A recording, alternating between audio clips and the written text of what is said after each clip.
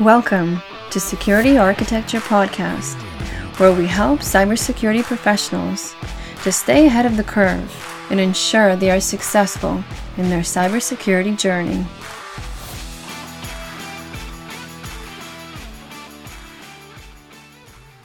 Hi, I'm Evgeny. Hi, I'm Dimitri. We have here Alex from Twingate. Alex, can you please introduce yourself and the company? Yeah. Hey guys, really nice to talk to you. My name is Alex Marshall. I'm the Chief Product Officer and one of the co-founders of Twingate. Twingate just launched this year and is a zero trust network access product. What's the name of the product that you're building? Yeah, in this case, so we're a fairly new business. So we were founded in January of 2019. And so the product is Twingate, same name as the company. And what we're really focused on is make it really easy for companies to adopt zero trust. So I'd love to talk more about that. So Alex, we are podcast about architecture, and we of course want to ask questions about architecture. We do interested about the name. Maybe you can tell us a bit about the name before we move to architecture. But in general, we want to understand how you guys build, how you guys design. We're guessing you in a cloud somewhere. How many POPs you have, or maybe design a bit differently. How do you route the traffic? So the name is actually very closely tied to the architecture. And so this actually might be a great opportunity to actually pull up an architecture slide and we can talk about that. But the general concept is that Twingate refers to there are 2 points in our architecture where we're actually checking whether a user is in fact authorized to access protected resources. So we do it once, as you'll see on the slide in a second, at the client application, which runs on the user's endpoint. Could be Mac, Windows, iOS, Android, Linux, anything. And then we do an additional check at in this component we call our connector, which runs on the actual remote network that the user is connecting to.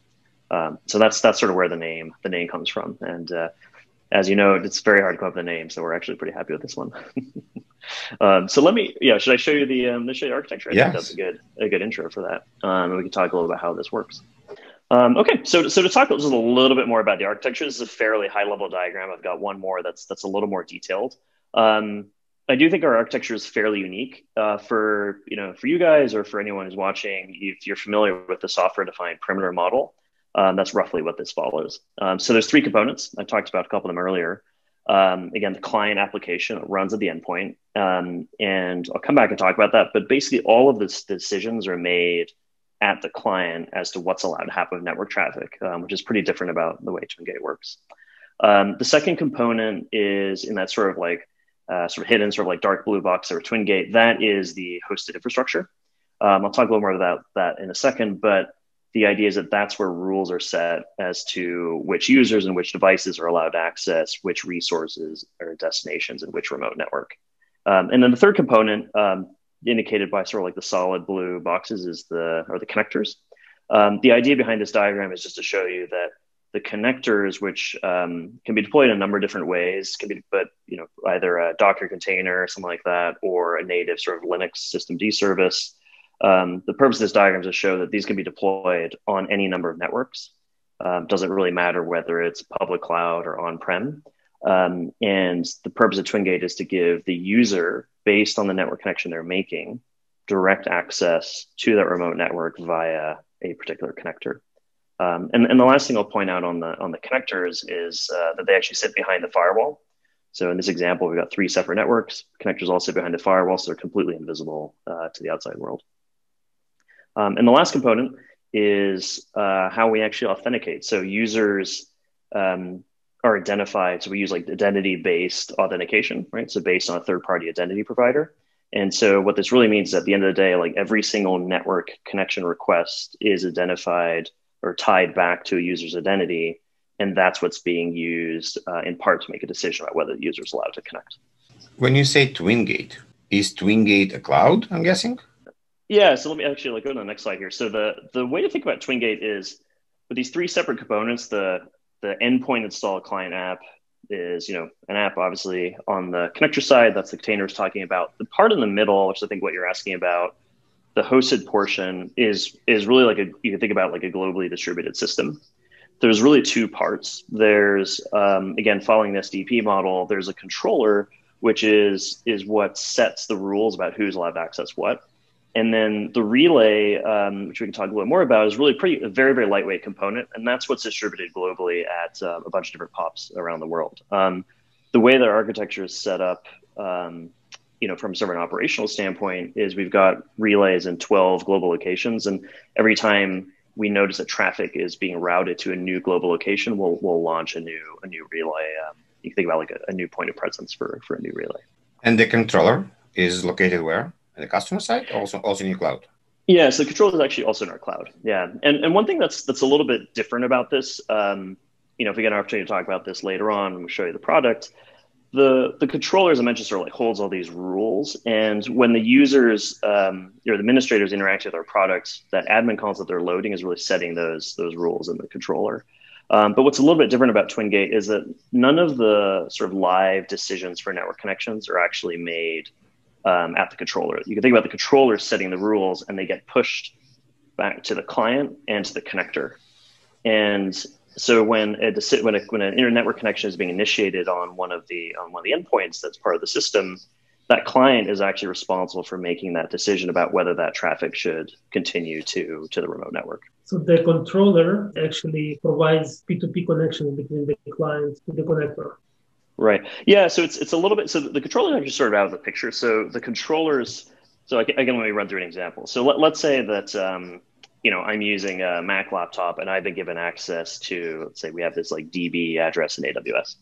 So in the controller, what you'd say Alex is part of the DevOps group, and as part of being the DevOps group, he's entitled to access this internal database on AWS. So the sequence of events is that when I try to access that address, our client application actually sees that there's a request coming through for this internal address, which, as indicated by the name, is a private, internal address. And what we do is that the client then initiates a connection through the relay and then onto the connector. And the relay actually really the only purpose it serves is sort of like think about like sort of a connection broker to actually get the client in touch with the connector. And from there, we actually set up a single pinned like end-to-end TLS connection from the client to the connector where the data travels over. So the relays really just like exist to make sure that the client can connect directly to the connector, and the controller is really out of the picture at that point. And let's say if we want to disconnect the connection that exists, how would we do that? Mm-hmm.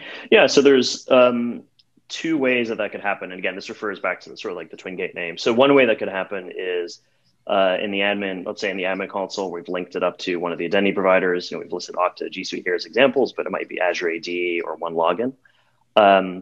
Let's say I leave the company and my account has been disabled. What will happen immediately at that point is my account gets disabled, controller picks up that change, and it pushes that change to both the client and the connector so that there's 2 points where it's indicated that my account is no longer valid. At that point, the connection actually shuts off. So if I want to browse from Toronto to Australia, would I get to TwinGate Cloud and then you guys will relay me to Australia? Are you going to use some kind of backbone?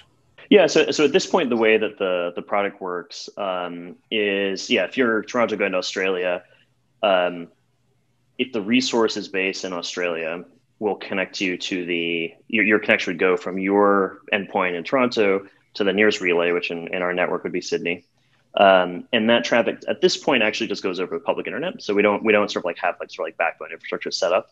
However, one thing that we can get to, maybe we have a chance to talk about, some of the tech on the client, is that we actually have some low-level sort of network transport, sort of like traffic control technology that allows us to get sort of higher performance over either sort of like noisy or like higher latency network connections. And so that operates at the transport layer. And what we're doing is we're basically optimizing flow control over that TLS tunnel. So that's all sort of like proprietary, and it's protected by the patents that we hold in the company. So that sort of helps give you that performance over that long distance connection. But the key thing is that we wanted to make sure that we weren't sort of sitting in like the key network path of having the connection from your client, from your endpoint to the connector go through some like large geographic distance. We want to make sure that's a direct connection. So this brings us to the question around the license. Is it based on client? Yeah, what we want to do is keep it really, really simple. So the way that we license the product is per user per month. There are a number of different product tiers. Some of those product tiers will introduce limits on the number of devices and users, but the general principle is if you're a large organization, we want to make sure that you actually use and deploy our product. And so we didn't want to place some like artificial limits based on the number of connectors or groups or users or anything like that. So it's very, very simple, like per user per month. And that fits, by the way, with our like general philosophy. Like a lot of like I think how we've been approaching the problem of like bringing zero trust to companies is that what we looked at when we were actually starting the business is that zero trust as a concept has been around for a really long time, but it hasn't been widely adopted. And we think that problem is largely around the complexity of some of the products that exist right now. So we try to make everything simple, and I think the pricing like really reflects that as well. Makes sense. So it means that I can install any amount of controllers I want. Then the only cost on my side is this virtual machine that I'm creating for the controllers. That's right. Yeah.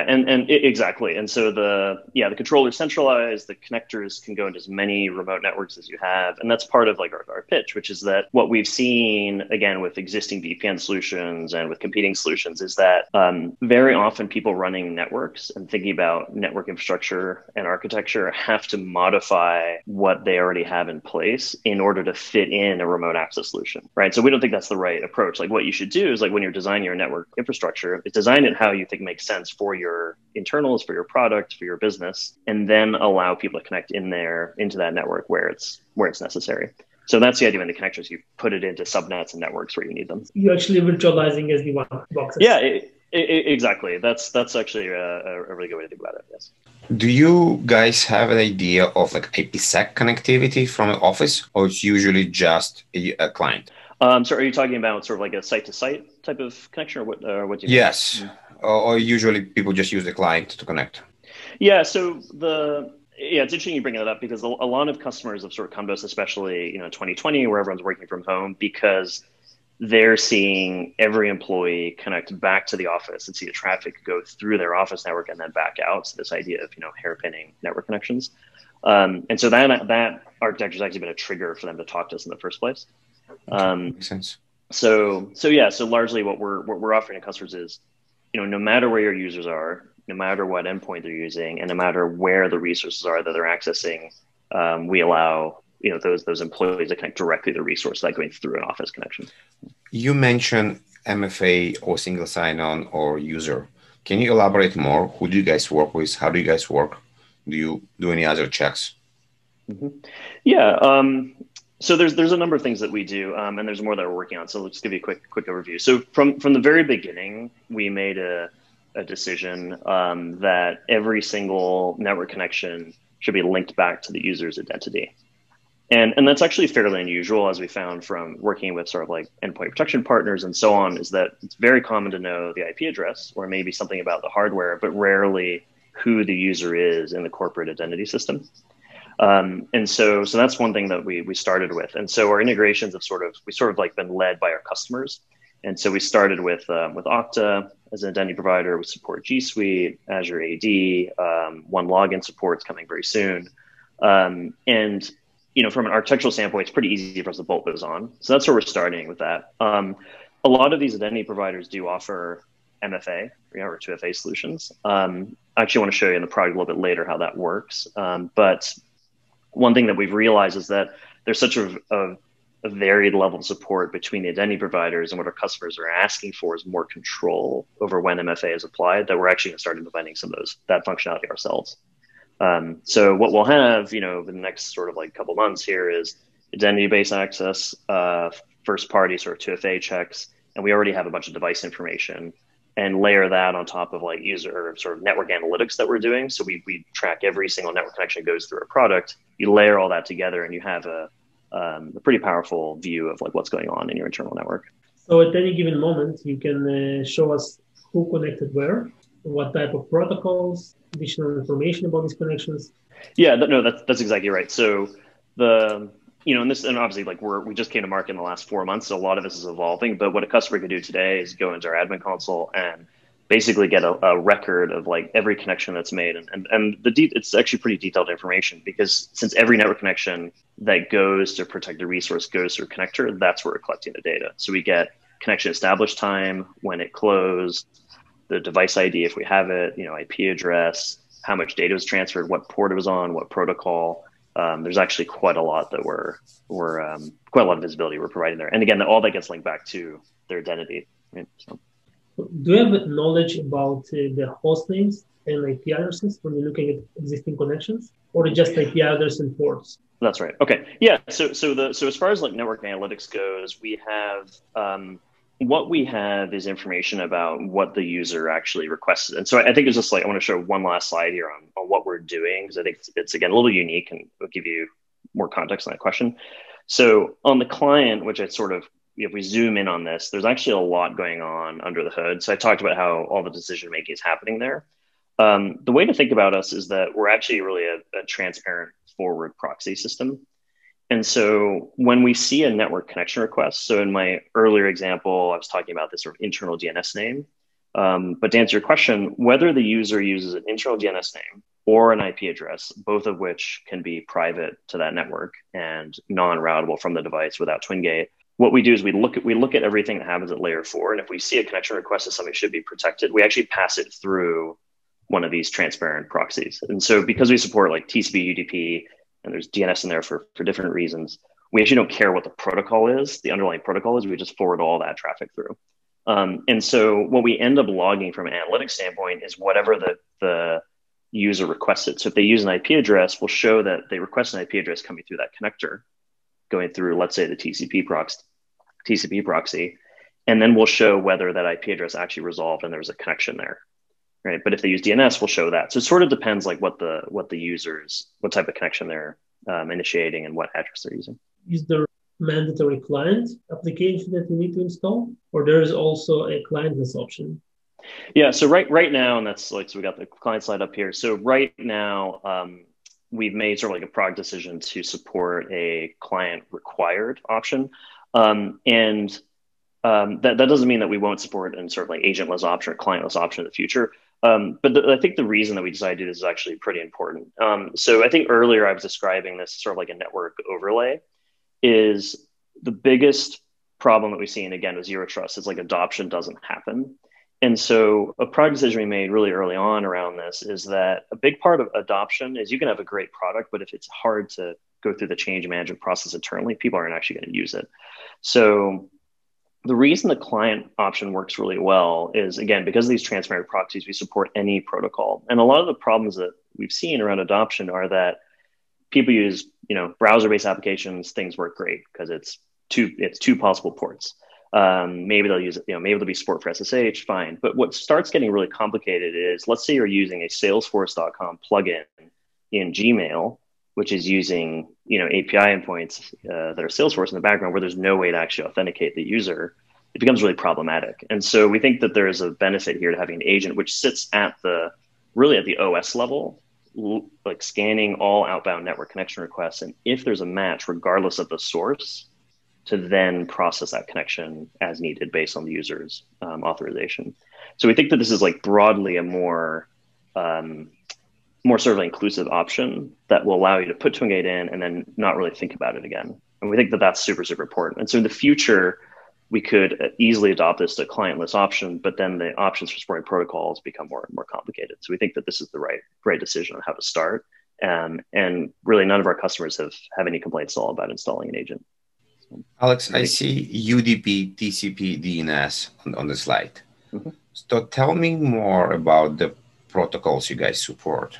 Do you do VoIP? Can you do password reset? Can I print? Can I do file share? Yeah, absolutely. So again, because we're operating at layer 4, we really don't care. And so there's actually a proxy we didn't even put on the slide here. We actually support NetBIOS as well, which has its own sort of peculiarities. But TCP captures like the vast majority of what people are doing. But to your example on VoIP or like our Zoom call that we're on right now, for example, UDP would cover that.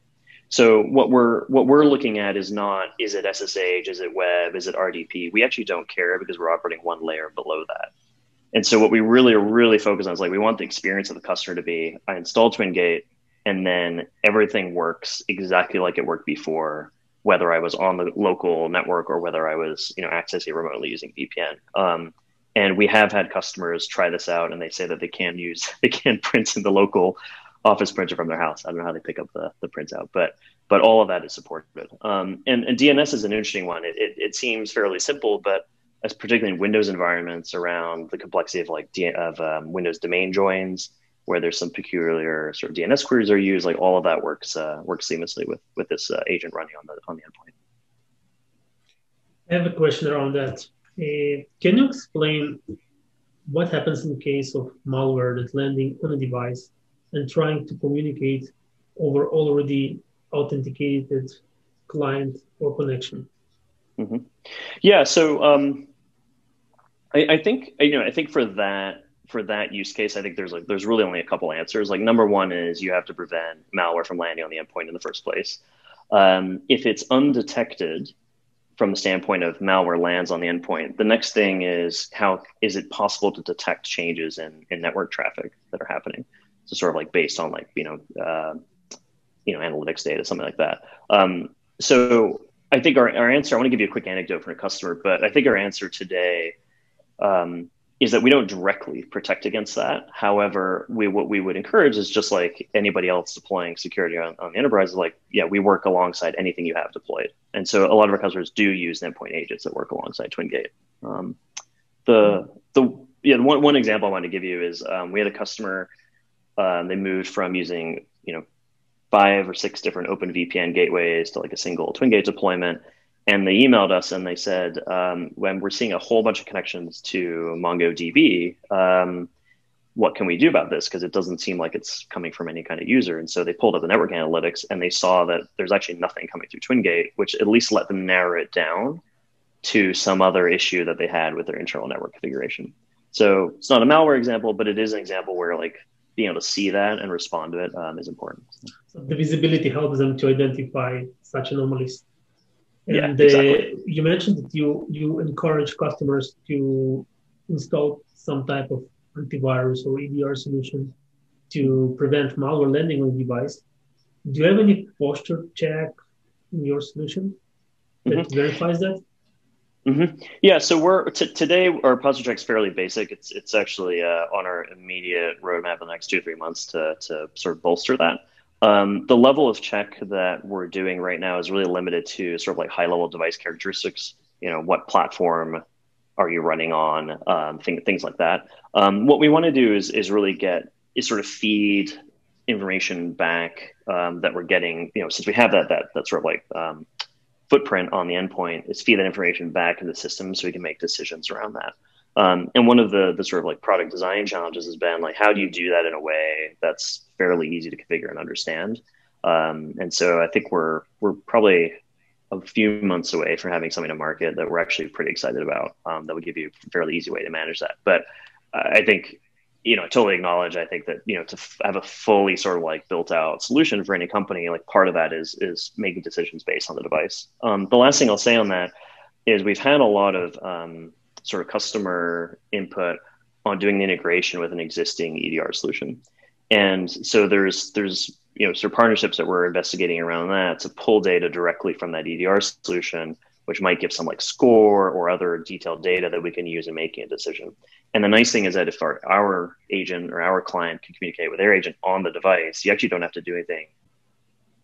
How your solution behaves in 2 cases. One of the cases when I have really, really slow network, and I still want to connect remotely to my work and be able to normally. And the second condition is when I'm roaming between networks. So I'll answer the second question first on sort of maintaining sessions. So that specific scenario you're talking about is very common, right? So SSH it can be really painful. One of our customers actually introduced us to a different client, which avoids that issue. So I'd recommend that. But the terms of how the underlying tech works, it is going to depend a little bit on the tolerance of the protocol. What we've done in our testing is we wanted to make sure that if there are any sort of like small interruptions in service, so basically anything up to, and I forgot off the top of my head the exact time frame, but sort of like short interruptions won't be noticed by the client. And the way that this works is that if you look at what's happening at a network level, is that SSH client you're running doesn't know it, but it's connected to that proxy on the local device. And so because the client application doesn't see any interruption in the network connection, and we're managing the network connection after that, as long as it doesn't time out for too long, triggering SSH to fault basically, then we're going to reestablish a connection on a network change, and the connection should continue uninterrupted. So that's sort of like the benefit of that transparent proxy, is that the client is sort of insulated, the client application is insulated from some of those changes. And I want to show you a demo here really quickly on SSH. To answer your first question on speed, the sort of the ancestry, I guess, of the patents that are part of TwinGate actually come from a sort of consumer basis. And so the tech, and we call it, it's called Hydra, which is sort of an internal name. But the idea is that the Hydra refers to the fact that we actually maintain 8 sort of multiplexed concurrent TCP channels. And we do is that on a per network connection basis is that we actually manage traffic flow. And so, as I'm sure many of your sort of like viewers will know, one of the issues of TCP is that out of the box, if there's one packet dropped, that the bandwidth on the sort of like the packet flow rate is dropped by 50% and then it's ramped back up, right? And so this Hydra technology, what it does is it basically takes a more intelligent approach to managing flow of packets. And because it comes from this sort of like consumer background, it's been deployed on like hundreds of millions of consumer devices for consumer sort of situation. It's been battle tested through, like crappy Wi-Fi and, mobile networks and all that kind of stuff. And so it's just like really, really solid sort of like underlying layer. But really just manage that packet flow makes a big difference. The last anecdote I'll share is that customer of ours actually trialed our product against a very well-known CDN, and they got higher performance through our products than they did through the CDN. So I think it's just like a good testament to the flow control. Do you guys use any particular protocol, SSL or anything else for the communication? What we're doing, so from the client through the connector, that is just a regular old, TLS tunnel. But then what we do is that we control the flow, the sort of packet flow control through that tunnel. So encryption standard, all that stuff is standard. And really what we're tweaking is like, how do you pass packets through the system? And because, the other thing is, again, if you look at like traditional VPN, it's one pipe. Okay. So through that one pipe, I might connect to lots of different destinations and have different packet loss at those different destinations for whatever reason. But because it's one pipe, I get one packet loss, we drop the flow rate on all of them. So this allows us to look connection by connection and adjust based on the quality of flow rate to each destination. Around reporting, we ask you about what you can see. I'm wondering what kind of reports or behavior you can provide to the customer. Maybe you're doing something potential dangerous. You can maybe change his risk or say that Evgeny is doing something dangerous, or Dimitri. Well, are you or Dimitri more likely to do something dangerous? For sure. Yeah. Oh, it's easy, right? No, so I think the reality is, I think we have. I mean, how would I look at this? I mean, we're an early product. Again, we went to market within the last 6 months.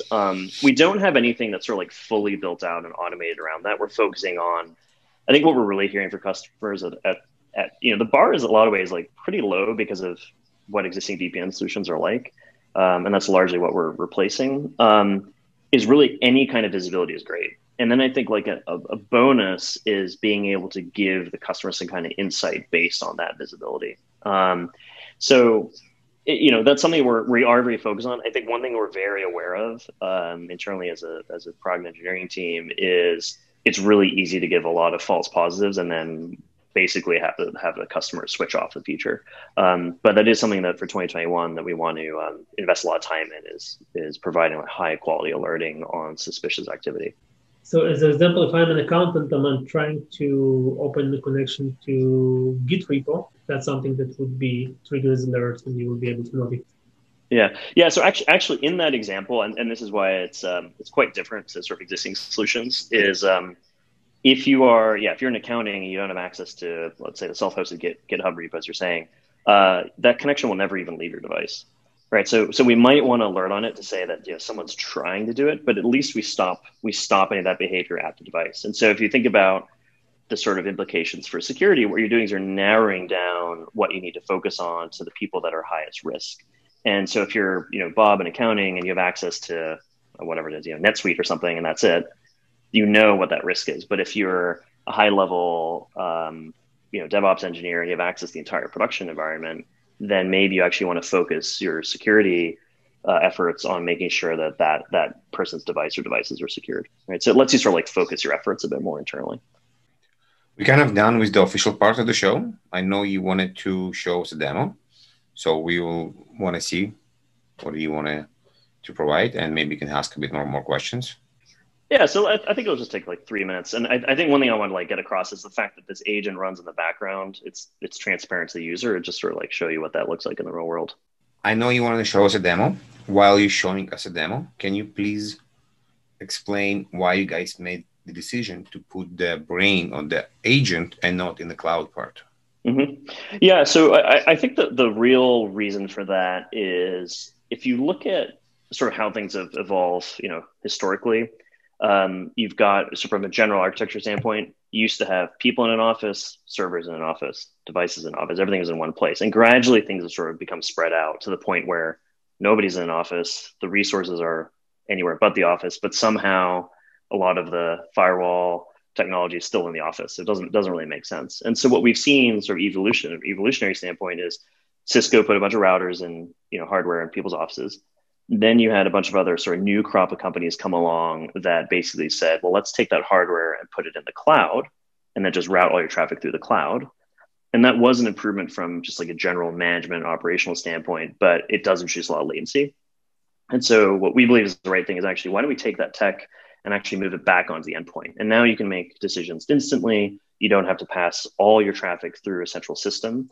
And that's actually really key. So one of the big reasons that customers who should talking to us is that Zoom is a huge problem. Everyone's on Zoom. That traffic goes through the office network. What we do on the TwinGate client, as you'll see in a second when I connect, is that traffic never goes through TwinGate. It actually just keeps going over the public internet, and we only take the traffic that's going to private destinations.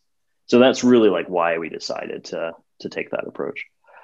Split tunnel by default. Yeah, it's sort of like split tunnel by default, but sort of like a pretty nuanced one. So on that subject, like what you're seeing here in the admin console is, this is a list, the resources are a list of destinations that would go over that split tunnel, if you will. And they're organized logically into these remote networks. And so the implication is that if I access one of these 7 resources in Google Cloud, my traffic will automatically go to the connector in Google Cloud. But if I try and access something in Azure, AWS, my traffic will go to those destinations. So it's sort of, you've got something more sophisticated, split tunnel to one VPN gateway. You've got a, sort of like we're talking about earlier. So it's basically a software defined network, right? So you've got traffic being routed to destinations based on address and identity. So I don't want to spend too much time in the admin console, but just to show you what this sort of looks like, we set up our Google Cloud remote network. We've got a set of resources here, and they're just addresses. You can use CIDR ranges if you want to, or IPs, wildcards. We're very flexible. And just to show you what the connector deployment looks like, we've made this super easy as we can. Docker is sort of the default option. We give you one line to run. You run that, connector's deployed, and customers can literally set this up in 10 minutes, right? So we've made it as easy as we possibly can make it. So we'll start with a web resource, and with this web resource, like this address is a private address, so no one can access it unless they're connected to TwinGate. So what I'm going to do is actually connect to TwinGate, and when I hit connect in a second here, you'll see a window pop up and an Okta login. That will establish my identity and connect me to the network. So let me do that now. Okay, so I'm now connected to TwinGate. So now from here on, only traffic going to like private addresses actually goes through the TwinGate network. I didn't have to log in again because I actually was already logged into the TwinGate admin console. So now if I go back to the web here, I hit refresh, this address will resolve through our proxies, and this sort of demo page loads, just a web server page. So that just shows like the fact that everything's private. To show you what SSH works, how SSH works, let me load up this. Similar concept, I'm actually just going to SSH into this private address, .int. I've been given access to it, but there's been a policy set that forces me to go through a 2FA check. So what we're really doing here is, because we act at this low sort of layer 4 level, we can say, even though you're doing an SSH connection, even though SSH knows nothing about Okta or 2FA, we can put a 2FA check on top of this. So I'm going to hit enter, and this connection is paused while I am asked to go re-authenticate myself. So this happens again, another window here. I'll pull this over. And what you'll see is that I have to enter a 2-factor code. And while I'm doing this, that connection, as far as the SSH client is concerned, has been held, right? So it doesn't know that it's actually just waiting for TwinGate to respond. So once I've passed 2FA and I've proven that I can pass a 2FA check, we'll redirect back to TwinGate, and then you'll see that his connection gets released. So I think this sort of shows how we operate at that lower level. I'm wondering, what if a customer using some kind of a web gateway to block Facebook or whatever they use for URL filtering? How do you work together with your solution? Mm-hmm. It depends on what type of solution that they're using. If they're using a DNS-based solution, what we do is the first thing we check is, do we care about this destination address? We don't do any lookups yet. So in this case, do we care about this address here? If we do, we pass through TwinGate. Otherwise, we ignore it. So it goes out via the default gateway, and default gateway and DNS resolver, by the way. So if the gateway sends you through that web filtering product, it'll still do that. If the DNS resolver is a DNS filtering product, then it'll get DNS filtered as well. So there could be situations where that doesn't work, and that's an area where we want to improve integrations. But generally, it should do whatever it did before if the traffic is not going over TwinGate. Yeah. So so that sort of like shows you the demo. And then once I'm connected here, I don't need to sort of re-authenticate myself every time because there's a lifetime to that authentication. Very interesting. Thank you very much. We're going to ask you for more information to link to white paper and POC. But it was a pleasure to have you on the show. Fantastic. Well, yeah. And for anybody watching, it's really easy to get set up. Just go to the website, twingate.com. But thanks very much for your time, guys. Please remember to subscribe to our podcast and join us for our next episode.